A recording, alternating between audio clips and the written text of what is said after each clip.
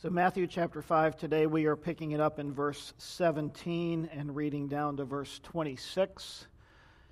The Word of God reads as follows, Jesus speaking, "Do not think that I came to destroy the law or the prophets. I did not come to destroy, but to fulfill. For assuredly I say to you, till heaven and earth pass away, one jot or one tittle will by no means pass from the law till all is fulfilled. Whoever therefore breaks one of the least of these commandments and teaches men so shall be called least in the kingdom of heaven.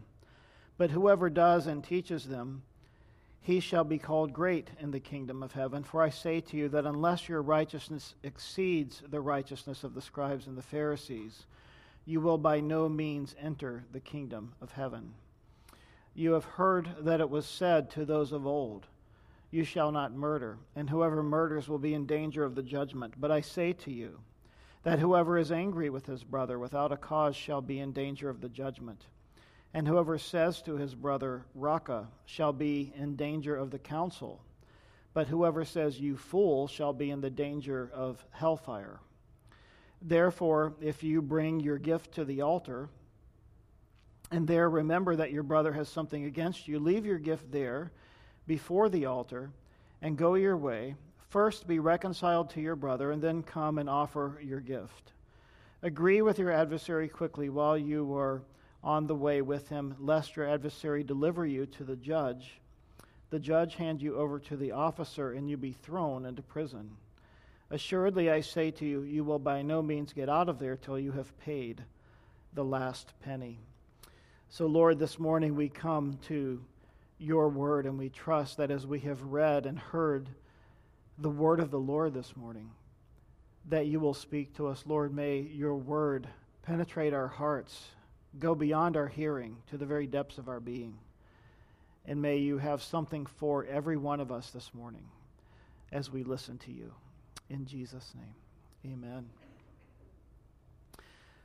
So as we continue to work our way through the Sermon on the Mount, 2 weeks ago we considered the Beatitudes at the beginning of chapter 5, and we looked at these things that Jesus said to help us understand the neediness of our relationship before God, the poor in spirit being our need for humility to just bow before the Lord and to recognize who He is. Blessed are those who mourn, for they shall be comforted, understanding our position, our estate before God, our sinfulness, and mourning over our sin. Blessed are the meek, talking about the meek being people who have strength under control. Meek people are not weak people, but people who know how to control themselves, who have a strong sense of self-control. And that's a fruit, of course, of the Holy Spirit. Blessed are those who hunger and thirst for righteousness, that as we become born again and the Spirit of God lives within us, that there is this desire for the things of God, a desire for the Word of God, a desire for rightness, for righteousness. And blessed are the merciful, that we learn to be gracious and merciful to others because the Lord is within us. Blessed are the pure in heart, so as the Lord comes into our lives, as the Holy Spirit takes up residence, there is less of a desire as there was before we came to know Christ for the things of the world and for evil things, and now there is a desire for the good things of God, to have a purity of heart, a desire for holiness in our lives. And then blessed are the peacemakers, we who ought to be the peacemakers of the world because we understand what peace is. Peace isn't just the absence of conflict between people, but it's first and foremost peace between man and God through the man Jesus Christ. And then as we introduce others to the peace of God, then they can know the peace of God in their lives and in their relationships.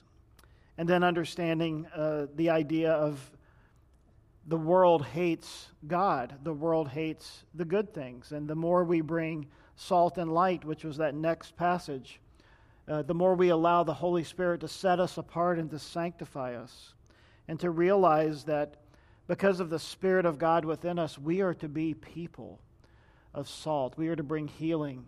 We are to bring a preserving influence to the world. When people are going off their rocker and tilting, that we bring not political stability, but godly stability, righteousness stability to people. We point them to the Lord as the only answer and the only hope that anyone on the face of planet Earth can have. And in these crazy days we're living in, between COVID and politics, there is always the temptation to espouse our particular point of view, but our particular point of view ought to be informed by and defined from the Word of God as opposed to our political leanings. Hopefully our political leanings are defined by the Word of God and not just our opinion on certain things. Everybody has an opinion, but in reality, the only person's opinion who matters is God's, correct? So we want to make sure that our views of certain things in the world, really of all things, come from the Word of God. And so we come to this point now where Jesus begins to address something that was sort of the elephant in the room for their day and age. And that elephant in the room was the law. Because the scribes and the Pharisees had been teaching for many years that they were the only ones who could truly understand and teach the Word of God. In fact, in that day, of course, this is way before the printing press, the only way anybody could have a copy of anything, of any kind of document, it had to be handwritten. And so the scribes were the copyists of the Word of God, of the law. And so when they would transcribe or write or copy, I should say, the law and the prophets, it was very uncommon for the people to have a copy of that. Only people who were educated, only the learned, only scholars, only people who were in Hebrew schools could even have access to those documents. And so the people depended completely upon two things: the example and the model of their teachers, which were the scribes and the Pharisees, and what they told the people that the Word of God said. So the people had no way to validate or to verify what the Word of God said for themselves as we have today. We have Bibles in our hand. As I'm saying something and you think it doesn't sound right, and probably that happens often, you have the ability to turn and to say, well, did he quote that correctly? Did he quote it in context or out of context? I mean, is that really what the Bible says? But the people didn't have the access to that. And God had spoken many times through the prophets in times past that he held his prophets, he held his teachers to a higher standard. In fact, in the book of Ezekiel, God got really serious in judging the prophets and the teachers because they were leading the people astray. And so Jesus comes now to address this elephant in the room, and the elephant in the room is what the scribes and the Pharisees told the people that the law meant. And Jesus is about to begin to explain that. So Jesus says, "Do not think that I came to destroy the law or the prophets. I did not come to destroy, but to fulfill." We're going to talk about this as we go through it, but Jesus is the fulfillment of the law. And I find even today that often there are believers, and let's call ourselves New Testament Christians, who look at the Old Testament and they say, I don't really think reading the Old Testament is of value because we're not under law, we're under grace. We don't need the Old Testament. I had a believing friend many, many years ago who told me this. And when I challenged him on it, he's like, no, I'm not going to read the Old Testament. It's not worth it.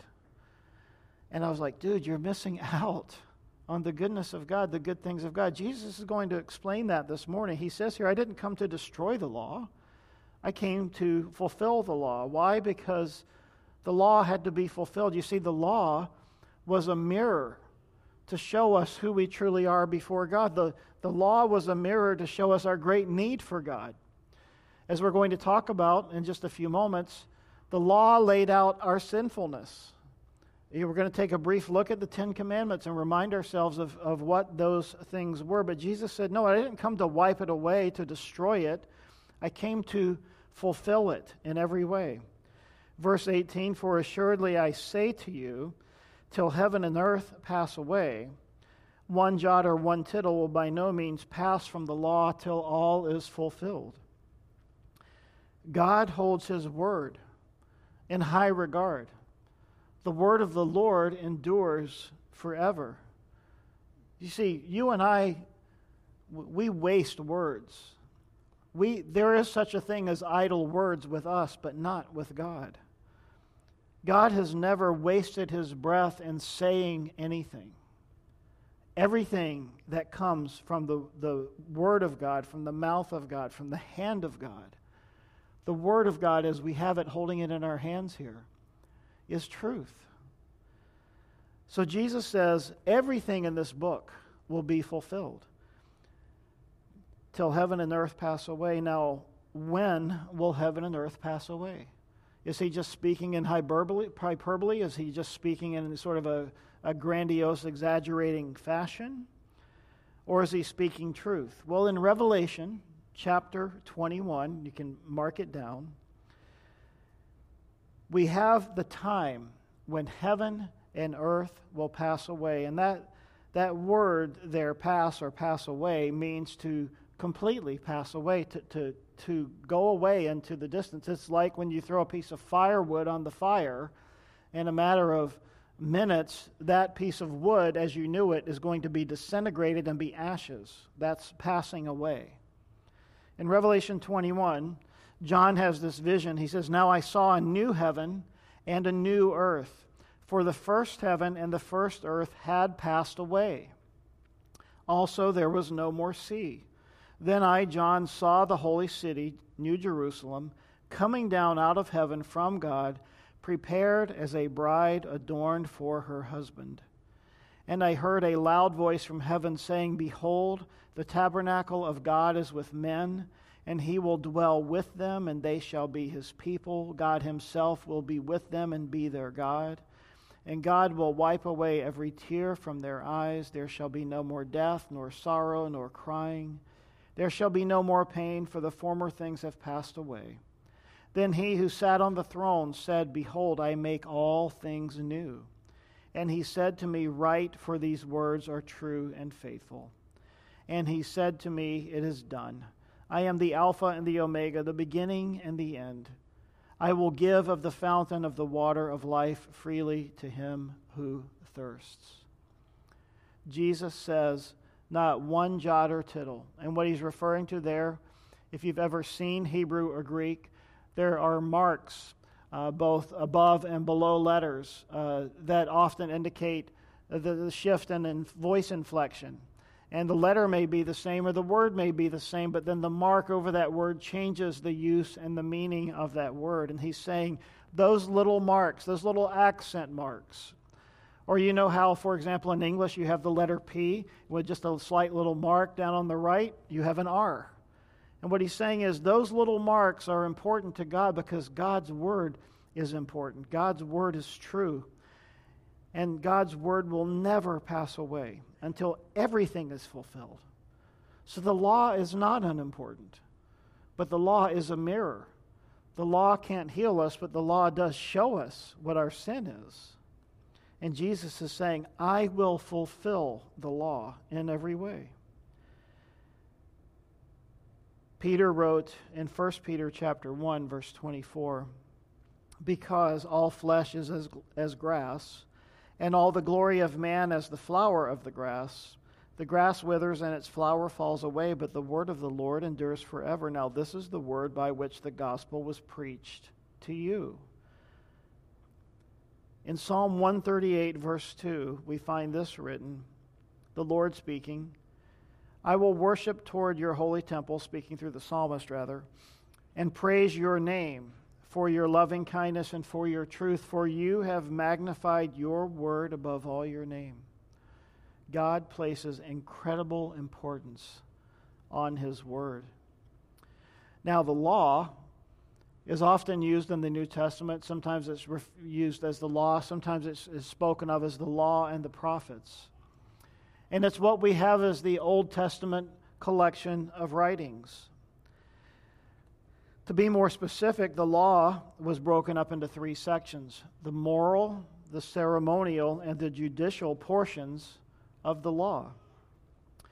The moral portion would be the Ten Commandments. The ceremonial portion would be how we approach and worship God, such as contained in the book of Leviticus, for example.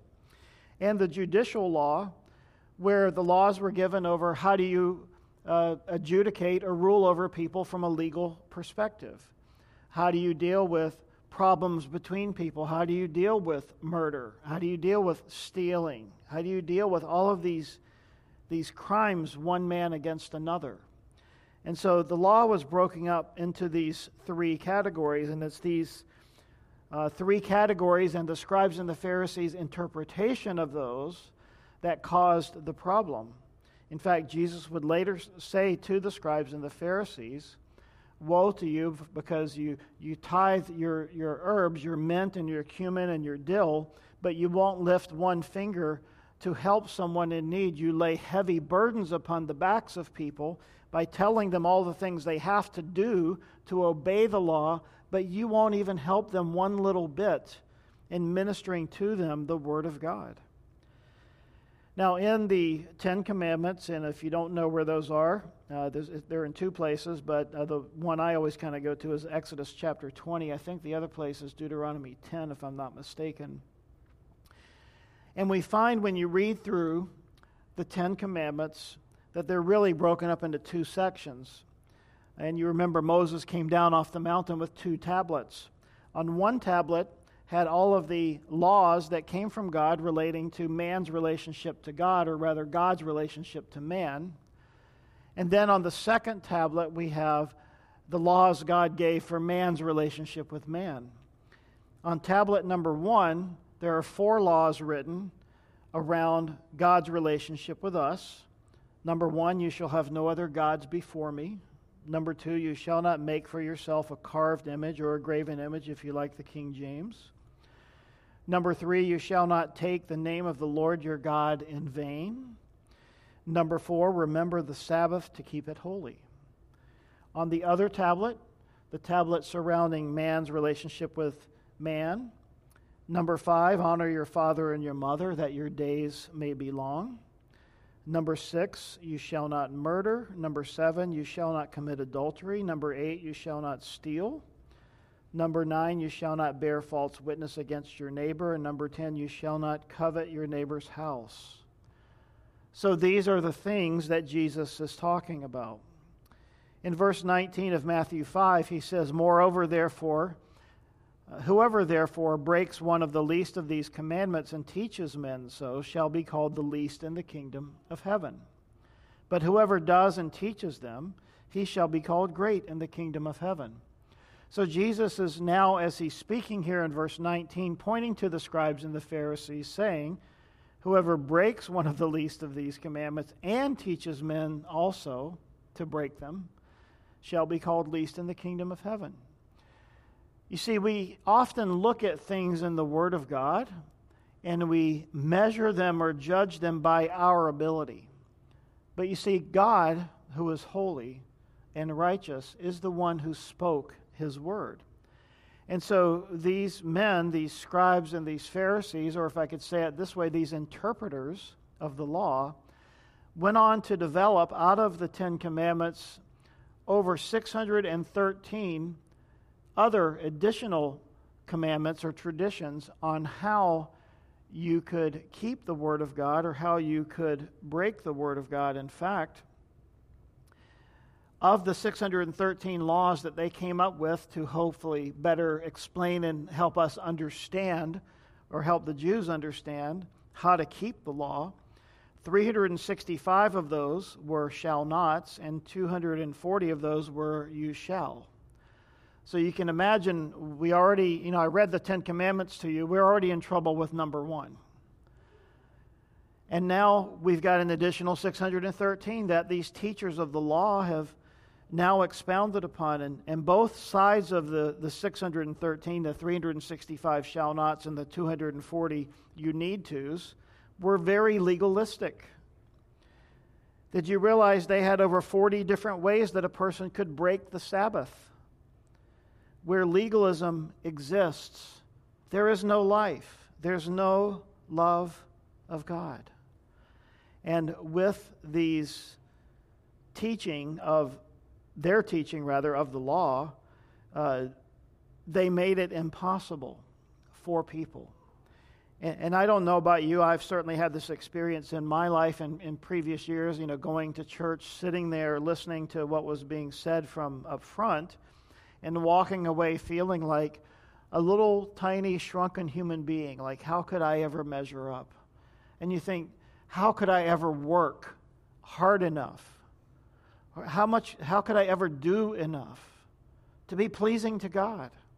And if we walk away with that understanding, then we have an incorrect understanding. That's why Jesus said he came to fulfill. You see, Jesus came to become sin for us. He who knew no sin came to become sin that we might become his righteousness, Paul tells us. Jesus came to do what no man could do, that is to fulfill the law. He came to be the sacrifice. You see, God is holy and righteous, and he requires that when law is broken, that there must be a penalty. There must be someone who pays the fine, who is judged for the breaking of the law. And if you think of just breaking one law, but now you've got 10. Now you've got, according to the scribes and the Pharisees, over 600. We are so guilty, we are so deep in the mire, it's like someone threw a stone around our ankle and we were taken out on the ocean and dropped to the very deepest part of the sea. That's how far underwater we are with our sin in relation to God. But Jesus came to bear the penalty for us. You see, the Bible uses words like justification. That means to be made right with God. Propitiation, which means to satisfy the wrath of God, that there is a penalty for our sin. If you get a speeding ticket and you have to go pay that fine, unless someone pays that fine for you, you have to pay it. Now let's just say the fine is more money than you have. Now you go and you can't pay the fine. Now you get thrown into jail because you can't pay the fine. And how can you ever get the money to pay the fine if you're in jail because you can't work to get the money to pay the fine? It's like this hopeless situation. But God allowed the law to point us to the hopelessness of the human condition and of the fact that we can never satisfy God. We can never uphold the righteous requirements of the law. That's why Jesus came, so that we could have hope, so that we can realize that although I deserve to be thrown off that boat into the deepest part of the sea, he says, no, Father, don't judge them. They don't know what they're doing. Let me step in. Let me pay the penalty, not just for the one, but for the many, for all. Jesus said those who were teaching and breaking the commandments and reinterpreting the commandments to make it a lesser thing. Well, God didn't really mean. And, we find this happening today in the church, don't we? We find people in pulpits reinterpreting God's word to make it a more palatable thing. For example, some churches won't even speak the word sin. They won't talk about the fact that we need to be saved. They won't talk about the bloodiness of the cross, the necessity of Christ to go to the cross for our benefit. They only want to talk of love. God's love is true, but God's justice is just as real as God's love. When Jesus fulfills the law and the prophets, understand that the law and the prophets all point to Jesus. They pointed in a foreshadowing way to who Jesus was and who he would be. You see, Jesus fulfilled the doctrinal teachings of the law and the prophets in that he brought full revelation of what they meant. Jesus fulfilled the predictive prophecy of the law and the prophets in that he is the promised one, showing the reality behind the shadows that were merely allusions in the Old Testament to him who would come. Jesus is now saying, I am he. I am that one. Jesus fulfilled the moral and legal demands of the law and the prophets in that he fully obeyed them. He is the only human being who ever never broke the law. He fully and completely kept the law in every way.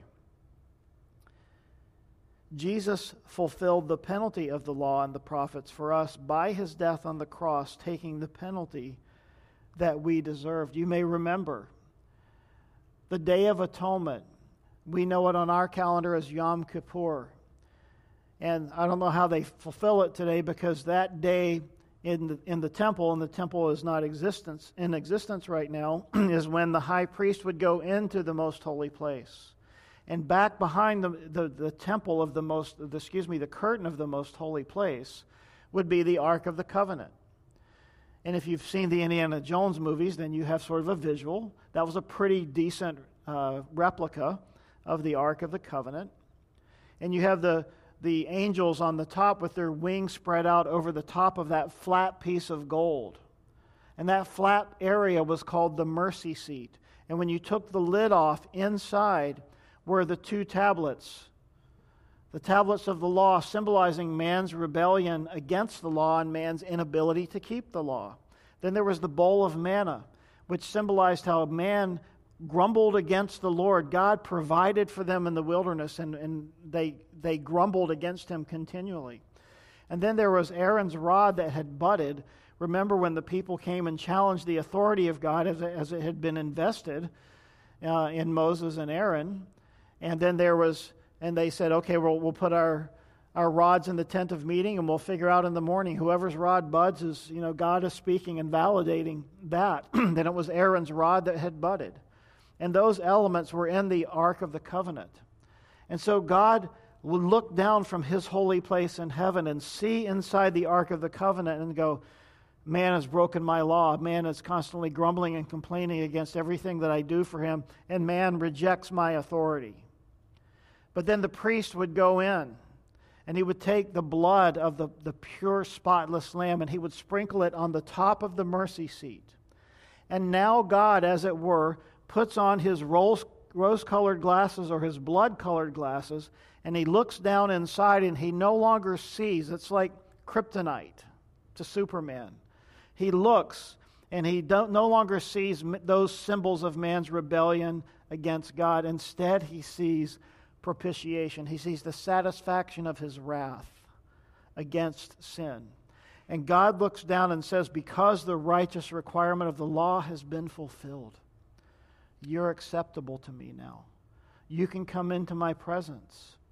That's why when Jesus died on the cross and breathed his last and said it is finished, and the veil in the temple was rent in two, and that was an 18-inch thick tapestry.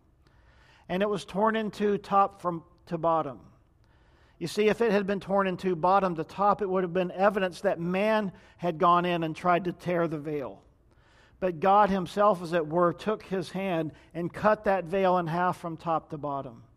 And when he did that, he opened the way. And the way for us into the most holy place was paved so that we could have a relationship with God. Jesus came to fulfill the law. And Jesus said in verse 20, for I say to you that unless your righteousness exceeds the righteousness of the scribes and the Pharisees, you will by no means enter the kingdom of heaven. The scribes and the Pharisees were super zealots when it came to keeping the law. They were the people who taught, but then they also had this special garb that they would wear. They would wear their black robes, and they were a certain length, and they were all measured, and they fit just right. And as they would walk down the street, if they came near someone they deemed to be unclean, they would literally, go around them and keep their distance, a la social distancing, right? We're walking into a store. If this happened to you, and you've got your mask on, and someone comes into your personal space, and it's like, yo, dude, 6 feet, man, back up, right? Well, the scribes and the Pharisees had that on steroids. They would go around people. They're walking down the street and they accidentally breathe in a fly or a gnat. They start coughing. They go over to the side. This is true. And they would stick their fingers down their throat and gag themselves till they threw up to get that uncleanness out of their bodies. When they were copying the law, the Word of God, when a scribe came to a portion of the law that came to the covenant name of God, Yahweh, they would get up, change their clothes, take a bath, come back, get a fresh inkwell, a fresh pen, and then pen the Word of God, the name of God, And then they would continue, and then the next time they came to the name of God, Yahweh, they would get up and repeat that process. Do you understand how serious they were about keeping the law? And this was their example to the people. That's why when Jesus told the example the Good Samaritan. You may remember that story. Men were walking by. This man had been beaten and left by the side of the road. The priest is walking by, is on his way to the Sabbath ceremony, and sees the man lying there, and he's like, well, I can't help him. I would become defiled. I would become ceremonially unclean. The guy's laying there bleeding out, and he's like, yep, sorry, dude. I got to go worship God. And he leaves him. And Jesus points out the hypocrisy of that. You see, that's what they were like. These were the examples to the people. And Jesus is saying, look, unless you keep the law to that degree and even more, what hope is there for you? And Paul says in Romans 7, what shall we say then? Is the law sin?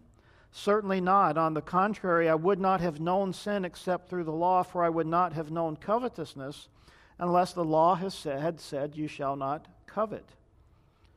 You see, the Christian is done with the law as a means of gaining a righteous standing before God. One passage that explains this is Galatians 2:21, which says, for if righteousness comes through the law, then Christ died in vain.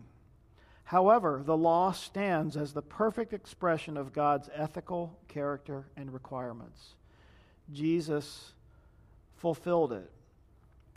How can anyone ever hope to exceed the righteous requirements of the scribes and the Pharisees? The Pharisees were so scrupulous in their keeping of the law that they would even tithe from the small spices obtained from their herb gardens. The heart of this devotion to God is shown by a modern-day issue. In 1992, some tenants in three apartments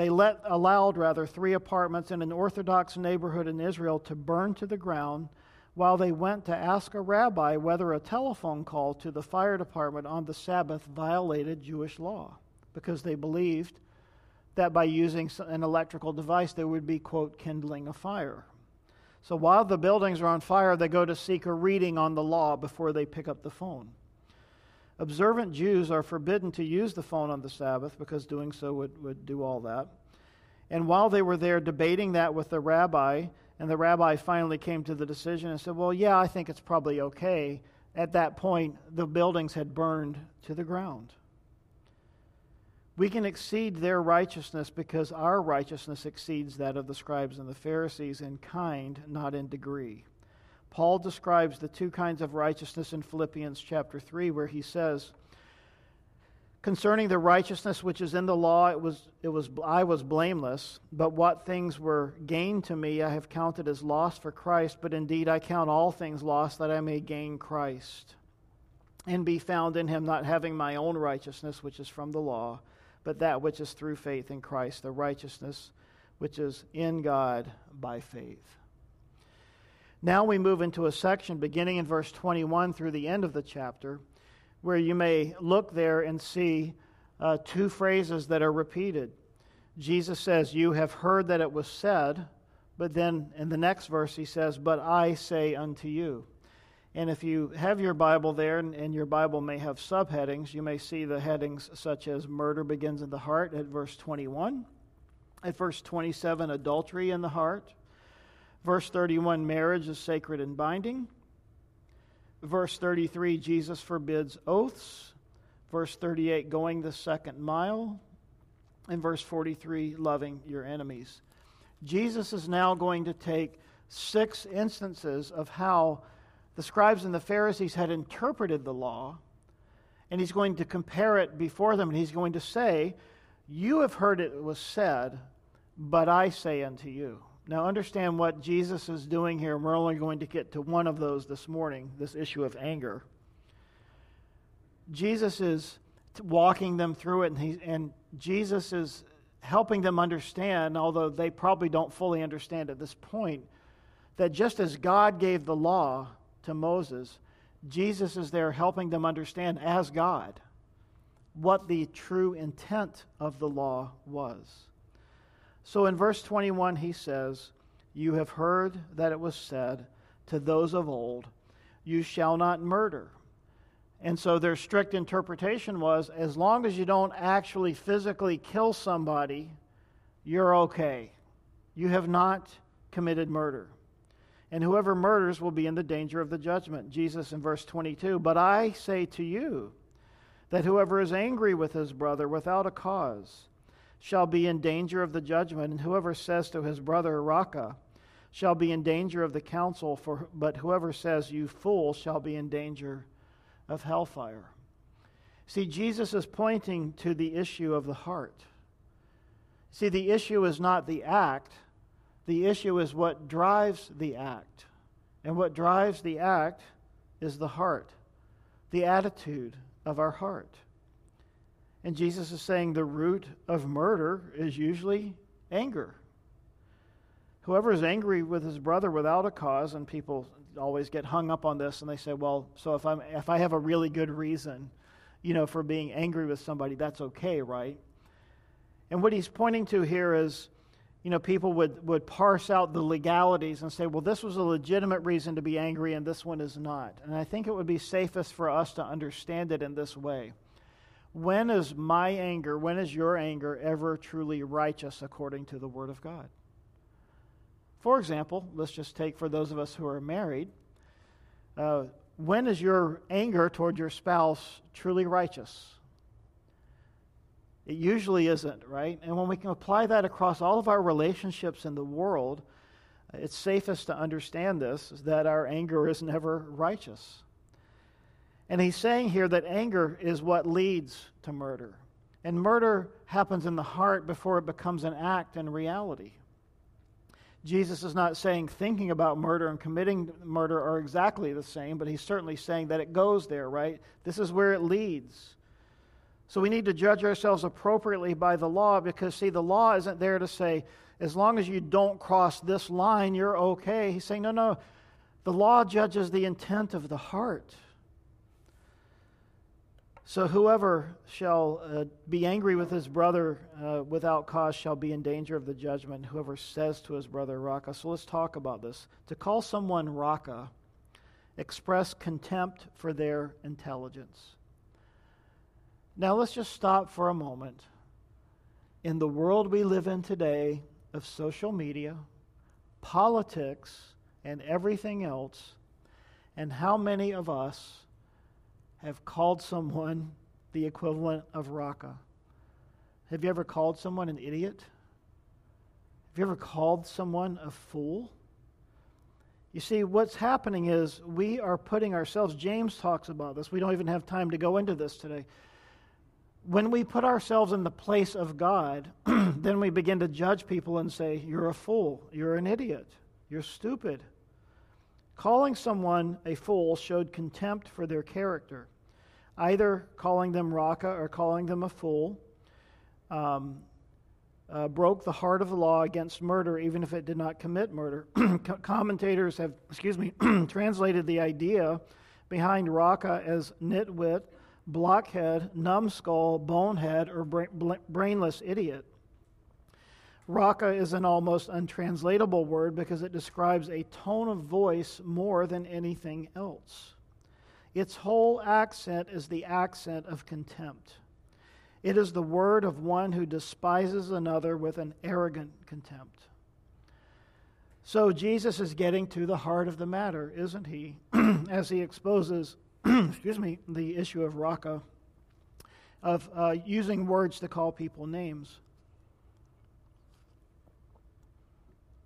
In Ephesians chapter 4, beginning in verse 25, Paul said, "Therefore, putting away lying, let each of you speak truth with his neighbor, for we are members of one another. Be angry and do not sin.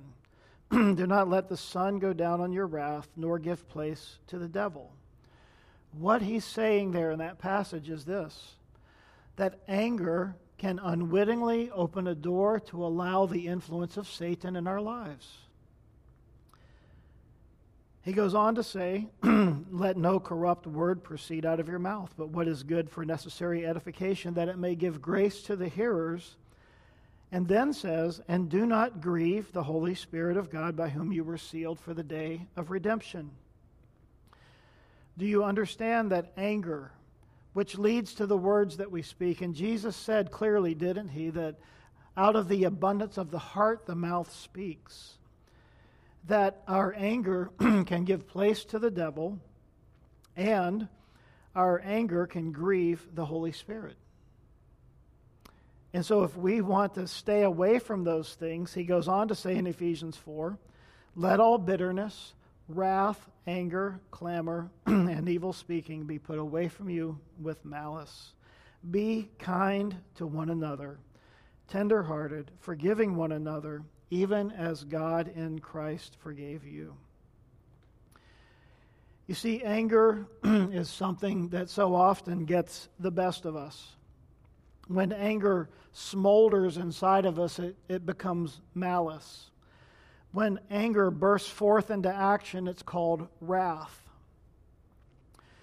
Anger and malice, these things are listed in Galatians chapter 5 as the works of the flesh. He says, the works of the flesh are evident, which are adultery, fornication, uncleanness, lewdness, idolatry, sorcery, hatred, contentions, jealousies, outbursts of wrath, selfish ambitions, dissensions, heresies, and he goes on. And you see that anger is in that list. Here it is suggested that anger can be prevented from degenerating into sin if we set a strict time limit. And he says here in this passage, do not let the sun go down on your anger. Something that we would be wise to do when we are angry is to sit down with the Lord at some point before sunset, or at the very least before you go to bed, and to say, God, help me with this. Why am I so angry? How can I deal with this righteously before you? What are some of the things that can cause anger within us? Pain, physical pain, stubbing your toe, hitting your thumb with the hammer. Physical or emotional pain. Emotional pain often hurt feelings. The minefield of our feelings, right? People often don't know that they step on those minefields in our lives, and then we become offended, we become hurt, and then we become angry. We think that people don't value us. We may perceive a threat. The fight or flight mode, people perceive something is happening, and then they become angry, and that anger is more of a protective mechanism. Fear, irrational fear. Fear is not usually rational.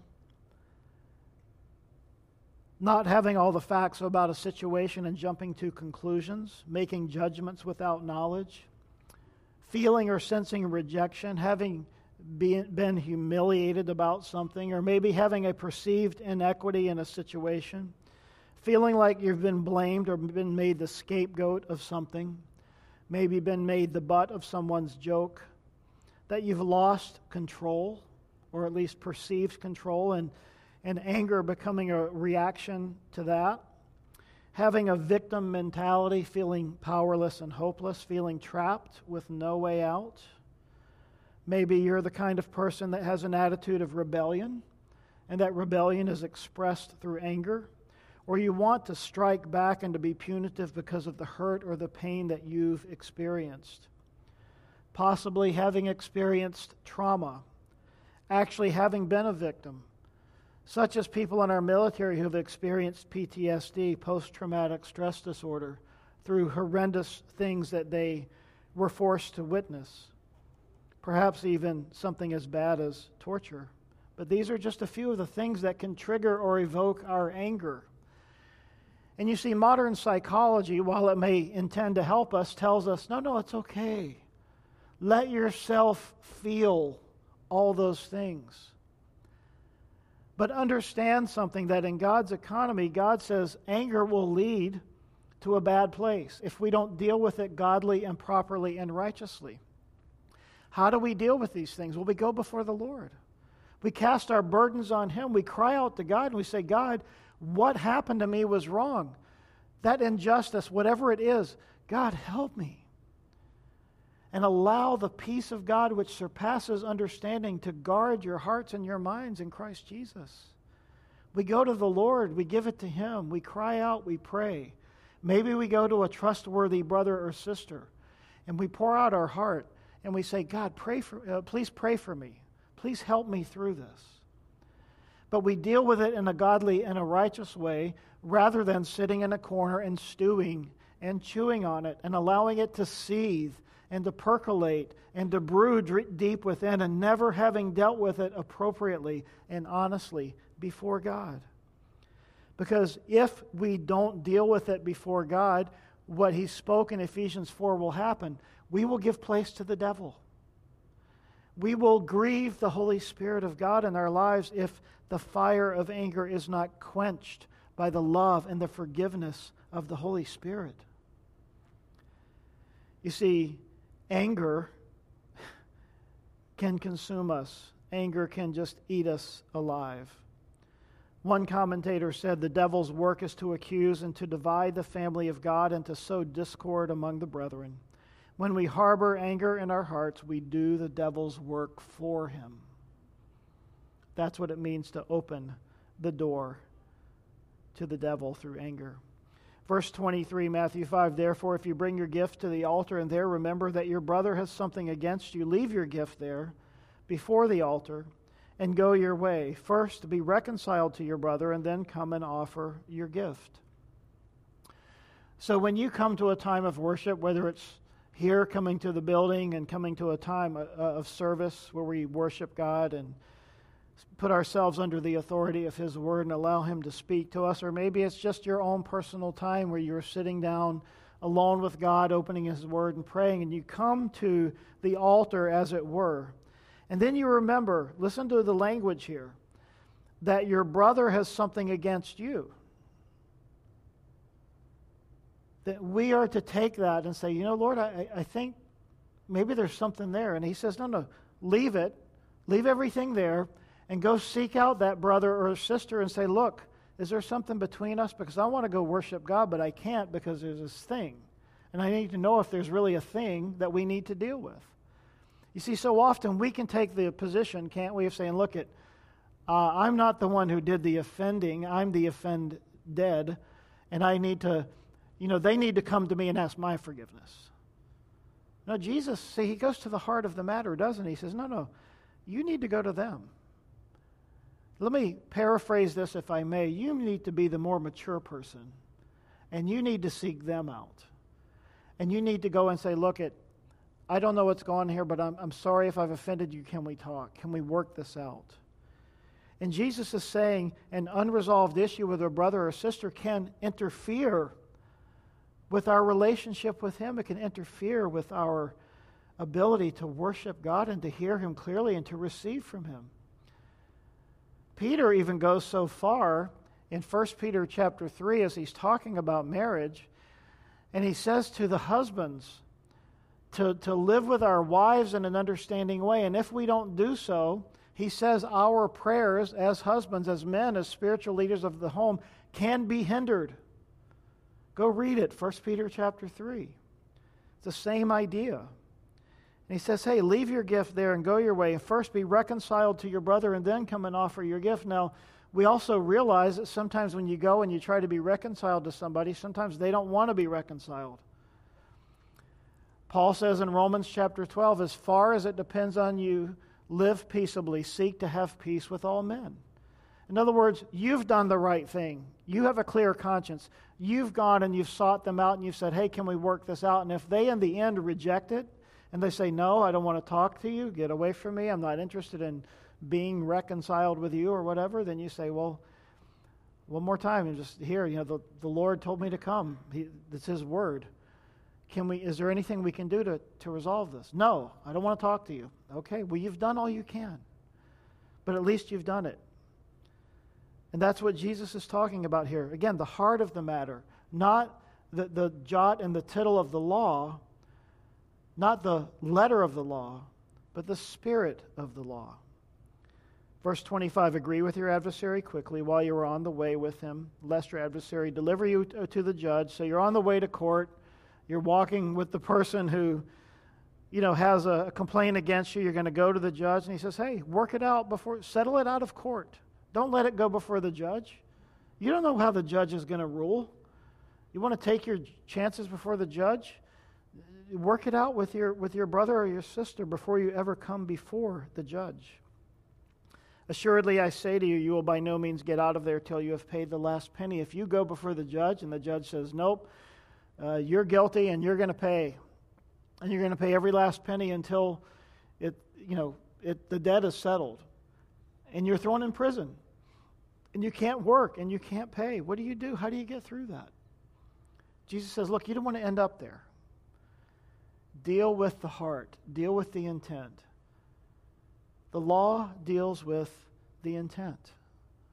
And the scribes and the Pharisees said, no, it's about the letter of the law. Jesus says, no, it's about the spirit of the law. And so, before we can get into these next ones, hopefully we can work through those next week. That's the point. The issue is always a matter of the heart, not the letter of the law. And Jesus came to fulfill all of that so that we don't have to. You see, we don't have to live in contention. We don't have to live at odds with people. If we are first at peace with God, then we can be at peace with our fellow man. If we are living and abiding in the presence of Jesus Christ, then we can bring the hope of the good news of the gospel to those around us, in our marriages, with our children, with our co-workers, with those people. I mean, we probably all have them in our lives. Angry people, people at work, people at the gas station, people in the supermarket. There's just angry people everywhere, aren't they? I see it all the time. On the road, oh my goodness. Driving down to the memorial service yesterday, and I was completely shocked. If you weren't going at least 90 in the left-hand lane, you were going to get run over. I mean, people are just out of their minds. The Lord calls us to be salt and light. He calls us to be different people. And we become different people by being in His presence. Not because we determine, okay, I'm going to try harder to be a nice person. That never works. It never works. It might last for a day. It might last for a few hours. But unless we have a change of heart, unless we're truly born again, unless the Spirit of God comes in and changes me and changes you, there's no hope apart from that. And that's why Jesus came, to fulfill the righteous requirement of the law, so that we might go into the most holy place, so that we might become children of God. That's His desire. It's a matter of the heart. Remember that. Lord, we just come to you this morning. We thank you for how you have ministered to us and spoken to us through your word. And Lord, I pray for all of us here in this room and listening online, that you might just help us to deal with whatever issues we might have this morning before you, whether they just be issues of sin, issues of anger, issues of passion, whatever it may be, Lord, feelings of hurt and unresolved forgiveness, maybe from yesterday, maybe from years ago, Lord. Lord, you said when our sin was judged at the cross that it was done once for all. God, may you give us that kind of freedom in our heart, in our mind, in our soul, in dealing with people, because that's the way you deal with us. You said, Jesus, it is finished. May it be so for us. May we walk in the freedom and the newness of life that you have given to us. May we forgive just as we've been forgiven. May we love just as we've been loved. This morning, if you have never put your faith and your trust in our Lord Jesus Christ, we just ask you, just right now, to lay it down, to come before Him and say, Lord, I need you. Lord, I want that forgiveness in my life. I want to be free from the things that bind and constrain me, from these emotions, this anger, the bitterness, the hurt, whatever it might be. And let Jesus come in and let Him heal you this morning. He is the only one who can. And He has promised that He will. Lord, you said that you are the one who binds up the brokenhearted. May you do so this morning as people cry out to you. May you hear their cry and answer. And we thank you and we bless you in Jesus' name. Amen.